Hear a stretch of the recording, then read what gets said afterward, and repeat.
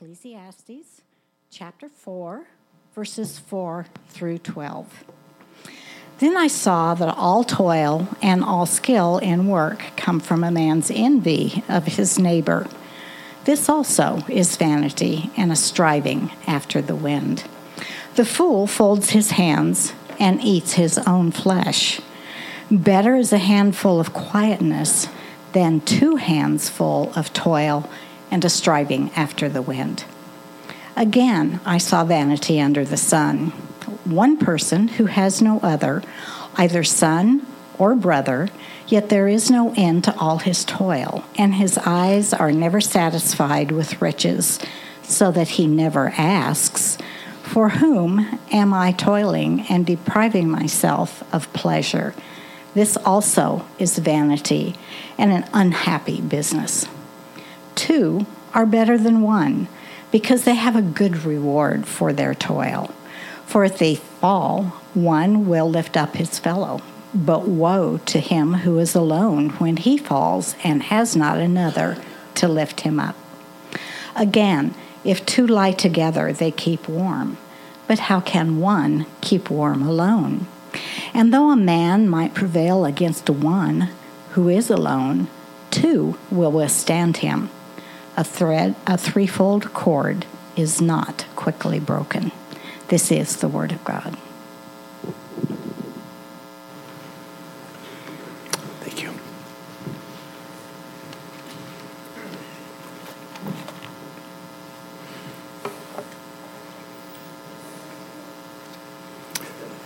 Let's pray. God, grateful to be here this morning. Lord, to be washed in your word that is both proclaimed and sang, to be amongst your people, your children, brothers and sisters in Christ. God, I thank you for that song, that you are the good and steady anchor, that you hold firm behind the veil. God, that grateful, Lord Jesus, that the veil has been torn, that we have access to the Father, and that we are forever anchored there, that there's nothing that can separate us from the love of God this side of salvation. And so, God, I just pray that as we just look at the preacher's words today in chapter 4, God, as it points to relationship, it reminds us of the second great commandment, to love our neighbor as ourselves. God, I pray that we'd be encouraged, we'd be motivated by the gospel, and that we would be convicted as you see fit. I pray, God, that you would receive all the glory and the praise and the honor. And I pray, God, that you would help my voice, help my cough, Lord, for the protection of your word and the protection of the ears of the people that are listening. We love you, and we pray these things in Jesus' name. Amen. Good morning. I'm curious, was anybody here first service last Sunday? A couple of you? Yeah, a couple of you were. As I think I admitted, it was a cough fest. I got through the second service by God's grace.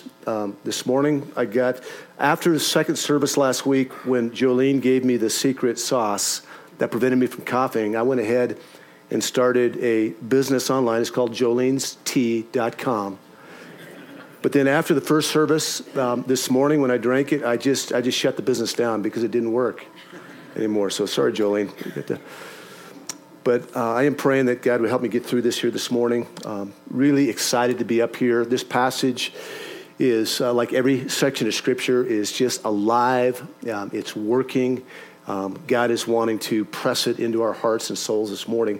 So I pray that you would just have ears to hear, even through some occasional coughing, and that you'd be asking God, what do you have for me this morning? What are the takeaways for me this morning to help me live my life in joyful submission to you this week?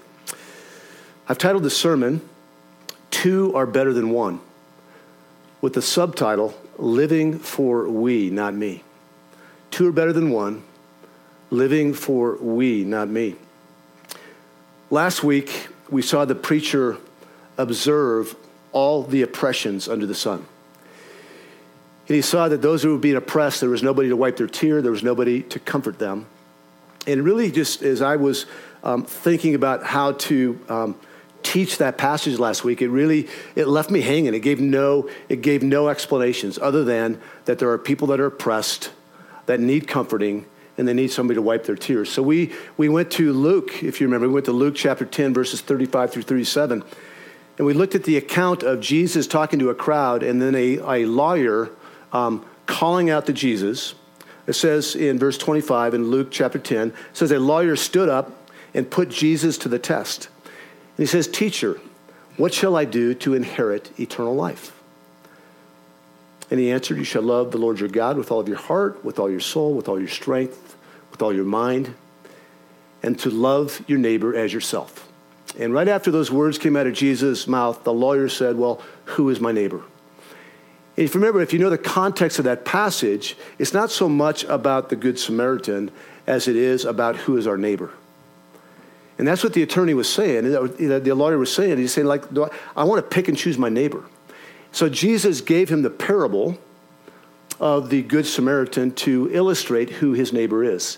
If you remember the parable, right, there was a man that was robbed and beaten up and left for dead on the side of the road. And one man passed and did nothing. Another man passed and did nothing. And a third man stopped, bound up the dying man's wounds, took him to a hotel of antiquity, paid for 2 nights, and said that if you need more money, I'll provide the money. And Jesus came back and said, that's an example of who your neighbor is. Whoever I've providentially put you in contact with. Last week, I submitted to you that there are 3 aspects of proximity that might be helpful in defining who your neighbor is. And it's a question that I hope you're asking yourself. If the second greatest commandment is that we're to love our neighbor as ourselves, we need to know who our neighbor is. And we live in neighborhoods, and I think sometimes that's all we think about is our neighborhoods as who our neighbor is. So I submitted that there's maybe 3 aspects of proximity that might be helpful in defining or helping you determine who your neighbor is. The one that I talked about last week is one that I don't have, quite frankly, a whole lot of biblical background on it to support it, but I do believe this, that God has given some of us a heart for certain people.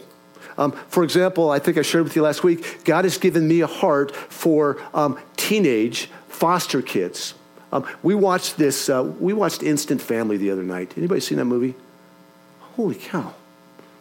I was a sobbing mess. But if you haven't seen it and you have a heart for foster adoption, you might look at that.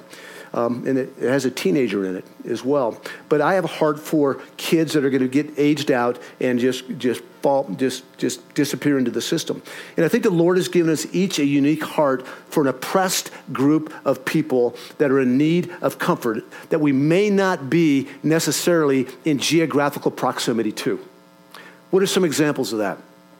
The unborn, the sanctity of life, orphans, refugees, immigrants, the persecuted church around the world.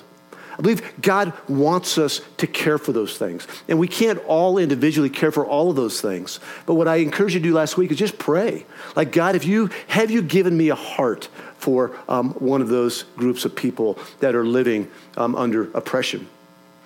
The other type of proximity that we just touched on is geographic proximity. And that's the Good Samaritan. I would say that he operated in geographic proximity. That the guy that was beaten up and dying on the side of the road was his neighbor at that moment. He didn't know him. He'd never seen him before, probably. And he may never see him again. But he passed by. He saw somebody that was oppressed, that needed to be comforted. He needed his tears to be wiped. And he stopped. And what we're going to be talking about today is the low-hanging fruit of loving our neighbor, and that's relational proximity. Who has God in his providence put you in relationship with? And it's just obvious. I was going to make a slide of this, but I was just thinking about this in my own life. I just drew some concentric circles and thinking about like who is my neighbor relationally in God's providence. It's not something I can create. It's something you actually examine and go, oh, that's where I live. And for me, it's WCC.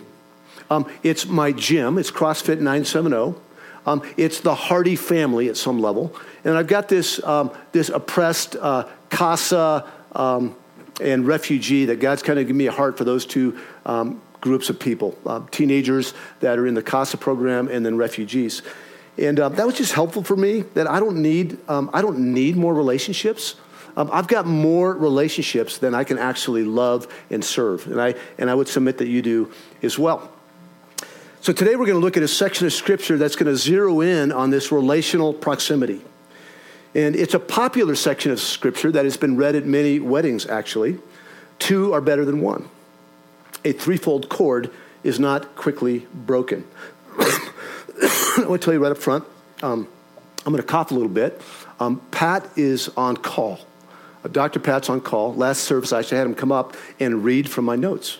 It was very effective. It was very effective. It was better than me coughing.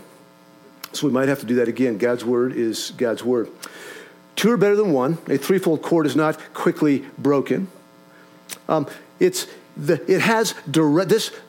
verses have direct application and instruction for how we are to see other people and how we're to love our neighbor. Now, this is an understatement. We live in a hyper-connected world today where you have more relationships than any time in history. I got more friends on Facebook today than I did last month. Well, I'm not sure that's true, because I've got, like, for every two that I add, one comes off because they don't like the things that I say. At the same time, however, we have fewer friends. Those who know us best and those we know best. And I'm going to really press into that today, because I think we live in a culture where we think we have a lot of friends, but at the end of the day, we don't have many friends who truly know us and we know them. In 1990, the average American had 3.2 friends. In 2018, the average has dropped to 1.8.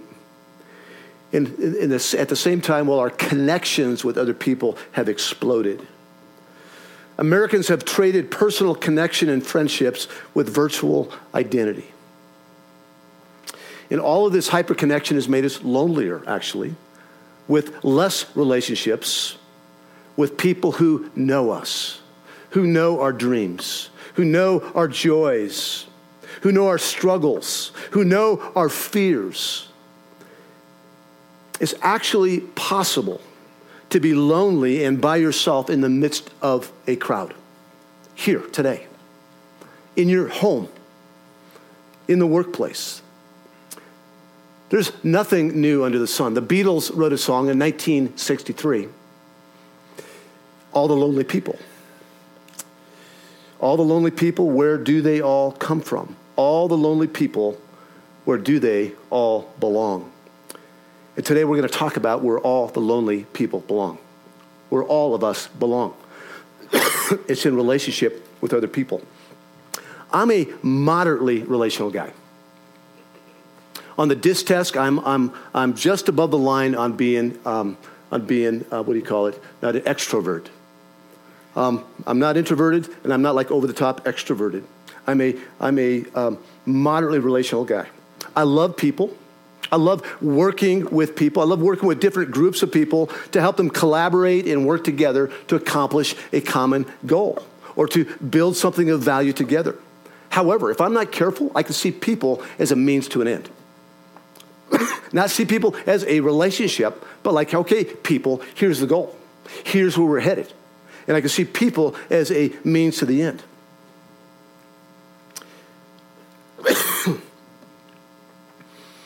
While doing that, over the years, people that I've done life with on a weekly basis, a monthly basis, drop a bomb that they've just committed adultery, or that my wife is just getting ready to leave me, or I've been drinking a 6-pack a day for 2 years, or that my child has been struggling with suicide.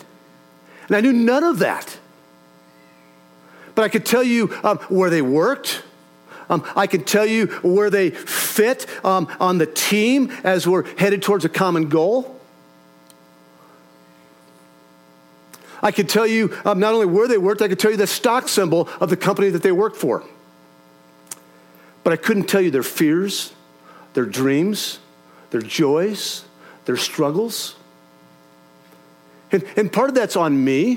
Part of that's on you in those relationships, but part of it's on the person that's struggling as well. And we've got to ask the question, how do we create environments? How do we have relationships where we can live in as transparent neighbors, loving each other, while giving each other giving each other the freedom to be people in process. I don't know about you, but I'm very much in process. We're all in process. And I got a few questions for you this morning. I've got 3 just to ponder. One is are you living more for me or for we? 2 is, are you enjoying the reward of relationship? And next is, what's standing in the way of deeper relationships in your home, in this church, in your community group, in your neighborhood? So today we're going to look at the beauty and the importance of community. We're going to be reminded that we were created for relationship, and that there's a great reward, the preacher says, actually, in living for we and not me. We will see today, I pray, that 2 is truly better than 1. And in this section of Scripture, verses 4 through 12, there's 2 words that are repeated 5 times each. The word one and the word 2. And I think the preacher has a real message in, he's going to show us the difference between 1 and 2. And how we is better than me. Verse 4, for I saw all the toil and all the skill and work come from man's envy of his neighbor. This also is vanity and is striving after the wind. You see, envy or jealousy. Remember, some of you were around here for the Micah series. And there was another word for envy or jealous that I couldn't pronounce, if you remember that. Covetousness. I learned to pronounce it. Woo, after 3 months. So covet, envy, jealousy, all of those are, what they are is they're an intense desire to have something that someone else possesses. And envy or jealousy stands opposed to Jesus' command to love our neighbor as ourselves. Envy has long been considered one of the 7 deadly sins, and it's for a very good reason. Envy is so very subtle, and it's so very destructive to relationships. Consider this old saying: any friend can share your sorrows and failures, but it takes a true friend to share your joys and successes. Let that just ring true for a moment. It's actually easier to grieve when other people grieve. But in our flesh, when other people succeed or all the things in their life are connecting while our life is maybe going well, or when our life isn't going so well, it's easy to be envious. Deep down, when we see someone succeed and make things work, we might smile. We might say congratulations. But in our flesh, deep down, we can have feelings of jealousy. It can even make us feel worse about ourselves. This is a result of the fall. It's an upside-down relationship when we envy other people. A true friend, one who truly loves his neighbor, will not only grieve with another, but will rejoice in the other's successes. Jesus says we're to love others, but oftentimes we're too focused on wanting what they have, and we end up loving them to get what we desire. It's called conditional love. So when we stop just for a moment and think about loving and serving our neighbor, it prevents 2 extremes that the preacher identifies here in verses 5 and 6. When we love our neighbor, it prevents these 2 extremes: idle laziness and selfish ambition. Both of those are opposed to loving our neighbor. Verse 5, the fool folds his hands and eats his own flesh. Better is a handful of quietness than 2 handfuls of toil and a striving after the wind. You see, idle laziness is a way of hating your neighbor, actually. You have nothing to give them. Give your neighbor. A fool folds his hands and eats his own flesh. And the preacher makes a striking statement to show the ills of being slothful. Instead of giving himself to others, he gives himself to himself. So that in the end, all he has is himself. This is a picture of a lonely person finding pleasure and relationships in things like gaming and social media and pornography. This is a picture of someone who is lazy and consumed with his own pleasure, his own needs, and his own protection. You see, humans were created for relationship, and we were created for work. Lazy people don't love their neighbor. They love themselves, and they're consumed with their comfort. He speaks about selfish ambition, and selfish ambition also prevents us from loving our neighbor. We can be selfishly ambitious while constantly longing for what we don't have. We always have, as he says in verse 6, 2 hands full of toil and effort. We're always going, I want more, I need more, give me more. Working 14 hours a day for more, more, more. This person is always pressing ahead, never satisfied. It's like chasing after the wind. See, when we live to perpetuate the American dream and to keep up with the Joneses, we start seeing other people as a competition, and we start envying and wanting what they have. And by the way, this includes not only material possessions, but includes things like personalities and friendships. That's a place where I can struggle from time to time. I rarely am envious about things, but I'm like envious about the way people are wired. Like I wish I had that softer side sometimes. I wish I had a little bit more mercy. I can become jealous of that person. You can become jealous of somebody else that appears to have well-behaved children. You can become jealous of somebody that's retiring on time into a comfortable retirement. You see, when we constantly have 2 hands cupped, seeking to get more and more to one day finally enjoy it, we will tend to miss the good gifts that God has given us now to enjoy. And let me just say this. Today, this is the best day of your life. This is the day that the Lord made. Be glad and rejoice in it. This is the best day of your life, whether you have kids or have no kids. This is the best day of your life, whether you are married or desire to be married. This is the best day of your life, whether you are sick or healthy. Stop chasing the wind, is what the preacher's telling us. Stop thinking the future will be easier and better. You don't know the future. You don't know what's around the corner. Perhaps these are the best days of your life because you might be dead tomorrow. Live the life you have now instead of longing for the life you think you want to have, but which you can't actually control at all. Verse 6. Better is 1 handful of quietness than 2 handfuls of toil. We just talked about the toil part, 2 handfuls, and is striving after the wind. So after confronting us with the vanity of selfish ambition and idle laziness, the preacher now describes the middle path of loving and serving your neighbor. And when I stop and think about how I can serve and love my neighbor, instead of thinking about what I can get from my neighbor, it prevents the 2 extremes of idle laziness and selfish achievement. When we realize there's a middle way between being lazy in the here and now and busting a gut for the future, we find quietness and contentment. This is a picture of one hand earning, one hand working, rather than both hands cupped trying to get all that we can, and then the other hand full of quietness. It's a picture of being content with what God gives you. It allows us to love our neighbor in practical ways without always wanting what they have. And this one-handed quietness versus two hands cupped breeds generosity. When God gives you more, instead of thinking of ways to protect and store it up, think of ways how you can bless other people with it. Loving your neighbor cures envy by placing the desire to help others above the need to supersede them. Quietness and contentment are found in living for we, not me. And it's based on a proverbial wisdom of 2 is better than 1.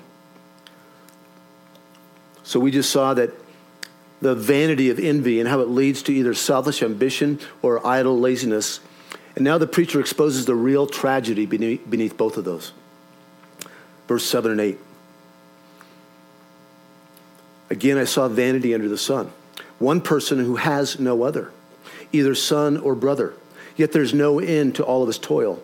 And his eyes are never satisfied with riches, so that he never asks, for who am I toiling and depriving myself of pleasure?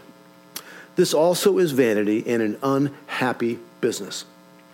Here's what vanity is. It's doing everything by myself, for myself, to enjoy myself. Striving with both hands, never satisfied with riches, and never stopping to ask. Now, I want to just say this. Riches is not bad. Money is not bad. That's not what he's saying. The love of money is the root of all evil, not money. So he says that we never stop to ask, for whom am I toiling and depriving myself of pleasure? Who am I working so hard for and depriving myself of pleasure today? And then the preacher says, never-ending toil and eyes that are never satisfied with riches is an unhappy business. Now the preacher drills down and shows us the remedy to this tragedy in verses 9 through 12. Two are better than one. That's the remedy. And he says, because they have a good reward for their toil or for their efforts. Let's pause.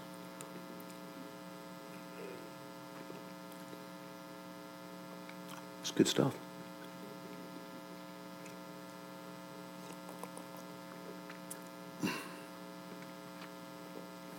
Thank you, Lord. This good reward for their toil, here's what it's not.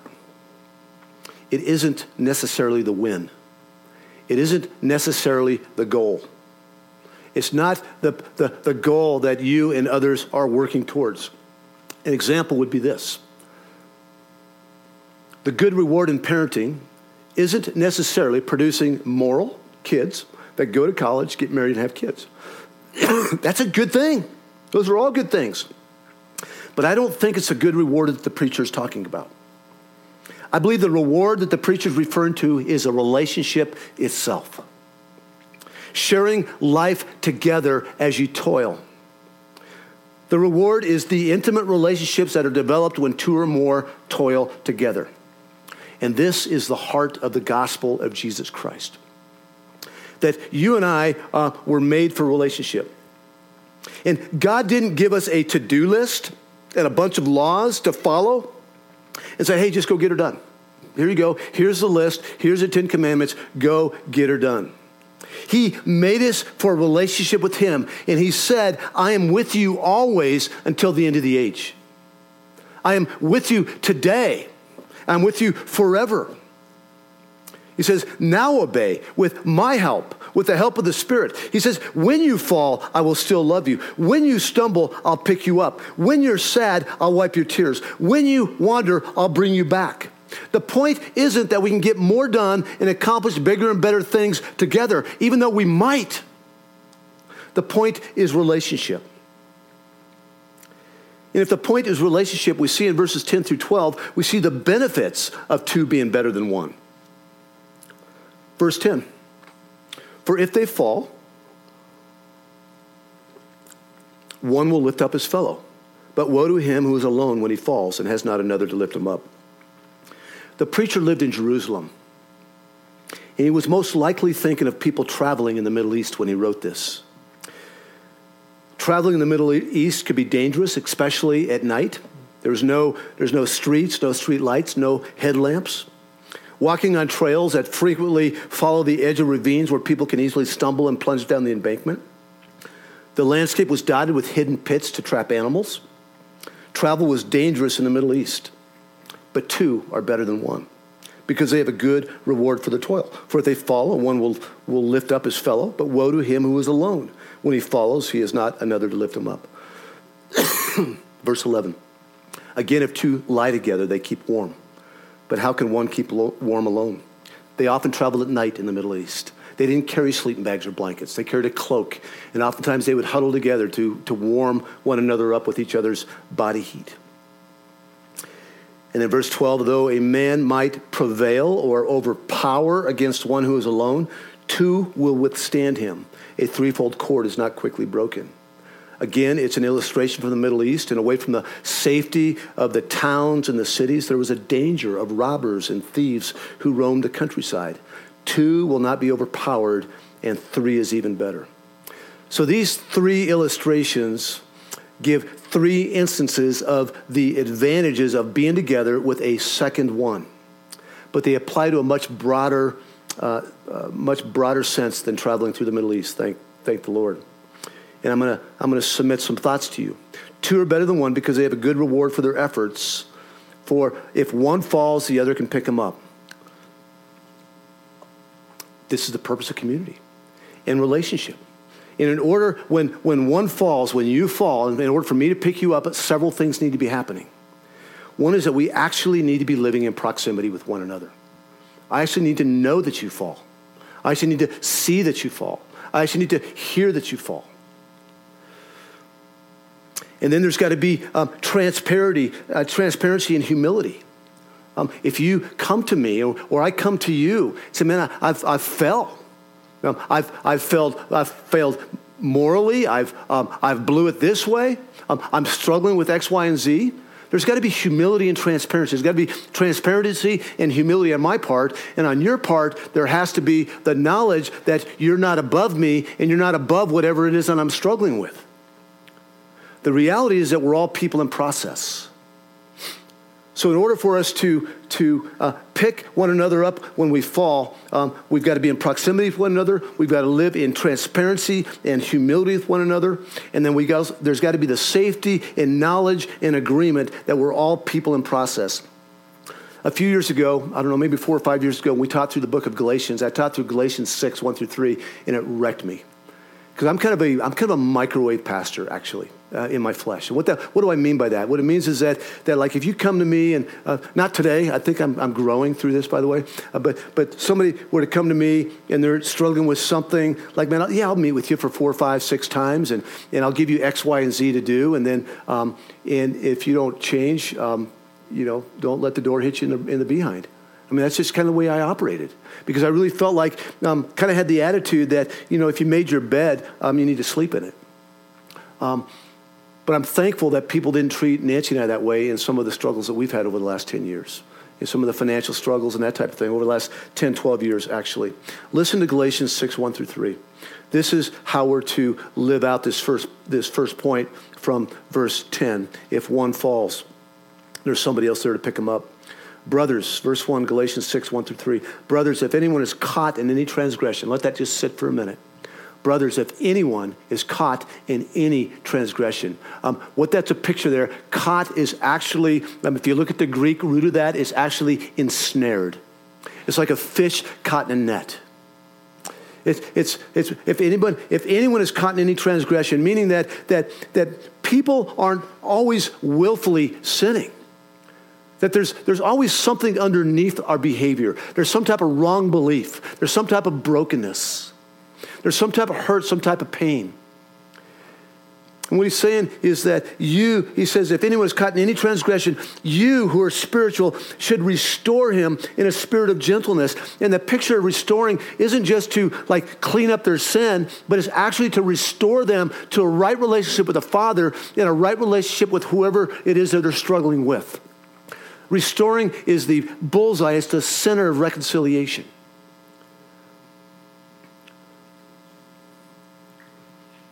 And then he goes on to say, keep watch on yourself lest you too be tempted. If you're ministering, if you're helping somebody up from their struggle, and you go, man, I don't know how you ever got there. That would never happen to me. You're prideful. You're prideful. It says, keep watching yourself lest you too be tempted. And then verse 2, bear one another's burdens and so fulfill the law of Christ. What's the law of Christ? To love the Lord your God with all your heart, soul, mind, and strength. And to what? To love your neighbor as yourself. And what is this passage telling us on how to love our neighbor, to fulfill the law of Christ? To bear one another's burdens. Number 2. 2 are better than 1 because they have a good reward for their efforts. If 2 lie together, they keep warm. But how can one keep warm alone? I'm never sharing my sleeping bag with anybody in here.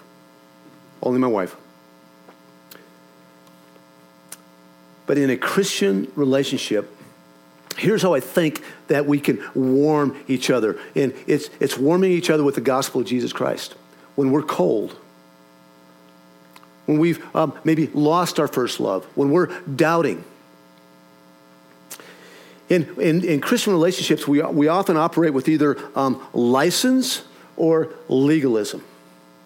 And here's what I mean by that, is that when we're together in community groups or in your accountability groups or whatever groups you meet in, and you've gotten to a point where there's transparency and humility and you've acknowledged that we're all people in process.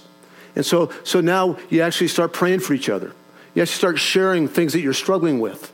What can happen, though, is that if you lean towards license, you can be telling the person, hey, you know what? It's okay. Whatever X, Y, and Z is that you did, whatever your response to that is, that's okay. You're covered by the blood of Jesus. You can continue sinning so that grace may abound forevermore. You're giving them a license to continue sinning, basically. And that solves nothing. Over here is legalism, where it's like, dude, stop that. Just stop it. You know, here they are, they're humble, they're transparent, it's safe and all that, and then they say it and you just say, stop it. Well, there's truth in that, because all sin is an affront to a holy God. But the middle place between legalism and license is the gospel. The gospel doesn't give license to sin, and it doesn't use legalism to stop sin. So instead of pouring the cold water of legalism or license on one another, we're to warm each other up with the light of the gospel. It's the only remedy to the frigid air of loss and pain and sin.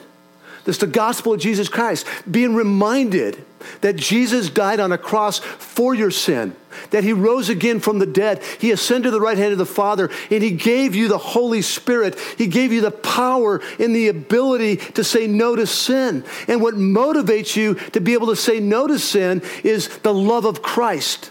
So we need to remind one another often of the gospel of Jesus Christ that not only saved you, but keeps you. And that's how we live that middle one out. And the next comes from verse 12.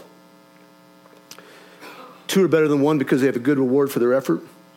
And though a man might prevail against one who is alone, two will withstand him. A threefold cord is not quickly broken.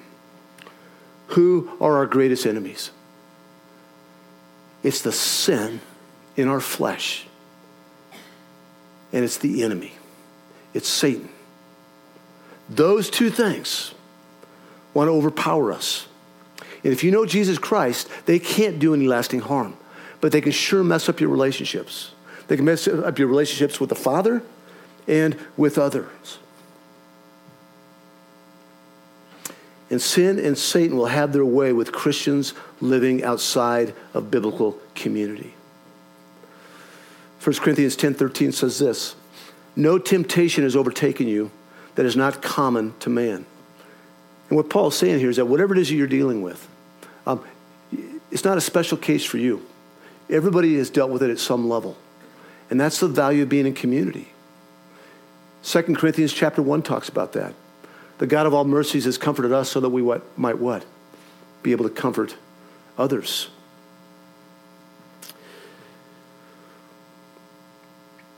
But we can't, God is faithful and he will not let you be tempted beyond your ability. But with the temptation, he will also provide the way of escape that you may be able to endure it. If you're being tempted, look for the way of escape. And a lot of times the way of escape is picking up that phone, running to your brother or sister who's got your back. Could be your husband, could be your wife, could be your roommate. But run. But we can't flee from every temptation. When I have the temptation to be angry at Nancy, I can't exercise that anger and I can't run from it. But Romans 12:2 says, do not be conformed to this world, but be transformed by the renewal of your mind, that by testing you may discern what the will of God is, what is good and acceptable and perfect. I've got this picture of just three people standing back to back. I think they used to do that actually in the ancient days in war. is that 3 would stand back to back so they could always see the enemy. And when you know what I struggle with, when you know my fears, my struggles, you know my temptations, you know how to stand in the gap for me. When I know yours, I know how to stand in the gap. So we need to live in transparent, humble community, acknowledging that we're all people in process. We need more depth with our relationships. Relationships on a superficial level can hardly help us spot sin as it creeps into our hearts. We need friendships that are real, meaningful, and intimate. This is not an optional extra. At Windsor Community Church, we have something called community groups. We have 16 of them. Community groups in this church is not the end. It's not the end. Sometimes I might speak about it as the end. Some of the other pastors might speak. It's not the end. It's a means towards loving your neighbor and proclaiming the gospel of Jesus Christ who have yet to come into a relationship with Jesus Christ. And we've had to create them. They're extra biblical, actually. Community groups, missional communities, life groups, whatever you want to call them, they're extra biblical. Does it mean they're bad? No. It means that when Christians were saved back in chapter 2 of Acts after Pentecost, they just came together. They had to be together. It was just for mere survival. So we've created community groups because I know my own heart that I'm prone to wander. I know my own heart that I'm prone to be a lone ranger. So we've created community groups with the encouragement for and a place for you to belong, where you can be known, where everybody not only knows your names, but they know your joys, your struggles, your fears, your temptations. We need friends to whom we can give a fishing license to by saying, when you talk to me, you've got a license to find out whatever you want about my life. Whatever you want. We need to give them permission to challenge us and exhort us. And then our promise to them is that we will make it relatively easy for them to do and to say what has been done and said. I've had few guys in my life that have actually called me out. That's a tough task. I'm not like the easiest guy to call out. But I want to grow in humility, where when people see things in my life, that they're free to question it. They're free to press in. You see, living in community, like we've just described, involves taking responsibility for one another. It's hard work. And it means that all of us have a responsibility for others that are within our relational proximity. And I'd encourage you, even as families, even as roommates, think about what your concentric circles are. In God's providence, not like the lawyer, who do you want to be your neighbor, but who has God in his providence put in your life that is your neighbor. And these relationships are not those achieved by simply going to church with someone, but rather by living alongside one another and sharing our lives all week long. Loving your neighbor as yourself involves living in community where you and I are living for we, not me. And I would just submit to you in closing a couple of questions, but also a statement that I think community is a discipline. It's a choice. It's a choice. And we have limited bandwidth. I know it. Some of you have less bandwidth than I have. And you're going like, how do I do this? Well, I just know that God said his yoke was easy. And I know that he wants you in deeper, more intimate relationships with others. If you pray about it, seek counsel, he'll lead you. Jesus had the 3, he had the 12, and he had the 72. And I was talking with Nancy, and I said, well, how did Jesus have a relationship with 72 people? And she goes, well, he was God. And even with that, I'm thinking, no, but he was fully human. I don't think he really had the relationship that he wants us to have with one another with the 72. He did it with the 12, and he did it with the 3. And one of the biggest complaints that we get when we go from 1 service to 2 services and 2 services to 3, one of the biggest complaints we have when we multiply churches is like, how am I ever going to see my friends anymore? And I'm thinking to myself, and now you're hearing it out loud, like what makes them a friend just because you sit next to them for an hour and 15 minutes and listen to a coughing preacher? What makes them a friend is what happens the other 6 days of the week and how you bear one another's burdens. So are you living more for me, or are you living more for we? Are you enjoying the reward of relationship, because it is a beautiful gift and reward? And what's standing in the way of deeper relationships? And this, as you're listening, this might even be for you and your wife, for you and your spouse, for you and your roommate, because it starts right there.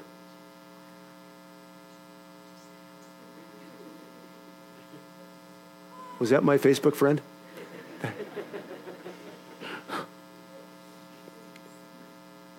Is everything okay? That wasn't like a heart alert. It wasn't your heart alert, was it, John? Because she should be sitting right there instead of going out there. And for we, I want to ask this question for we. How are we doing together? As a church, how are we doing? Because actually, how we're doing together is our greatest witness. It's our greatest witness. Jesus said that they'll know you are my followers. They'll know you are Christians by your what? By your love for one another. And that's why that second commandment is so important. You know, the first one we can, to love the Lord our God with all of our heart, soul, mind, and strength. We can cover that one up, I think, by just being in the Word daily and coming to Sunday gathering and all that. I don't mean covering it up, but it's just but I think the real testimony is if we are loving the Lord God with all of our heart, soul, mind, and strength, is that we are loving our neighbors ourselves, actually. So how are we doing? My prayer is that you'd ponder these questions. My prayer is that the onlooking secular community, whom we're called to reach and love, would see that there is such spectacular, unconditional, transparent, humble, people and process love that they would want to know the God behind that. They'd want to know the one who is motivating that love for one another. Amen? Would you pray with me? Father, thank you for your living, active, and holy word. God, thank you that you created us for a relationship.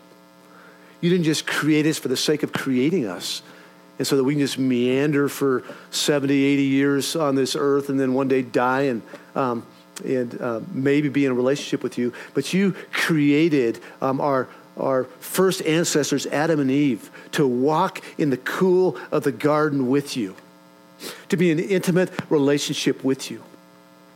And God, I praise you that didn't change, that your desire for humanity didn't change, even though they were cast out of the garden and everybody after them was cast out. God, I thank you that you had a plan from eternity past to continue the work that you started of creating people for a relationship with yourself. And I thank you that what started with Abraham's seed, but we thank you, God, that it came to culmination through Emmanuel, God with us. That, Lord Jesus, you came to be with us, to model what these type of relationships look like. And you lived the perfect life. You lived the life that we couldn't live. You died the death that we deserved to die, and you victoriously rose again from the dead and ascended to the right hand of the Father. And God, I thank you that you gave us you placed a guarantee on our heart, that you've sealed us, that you've given us the power of the Holy Spirit to live life in joyful submission to you, in relationship with you, our Father, now, in relationship with one another.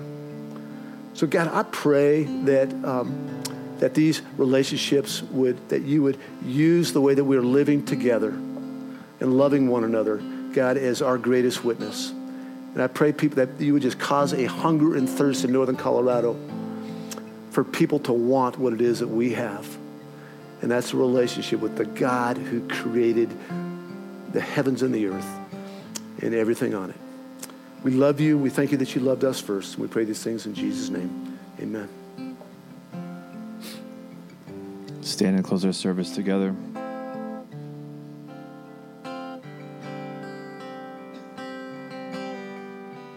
O great God of highest heaven, occupy my lowly heart.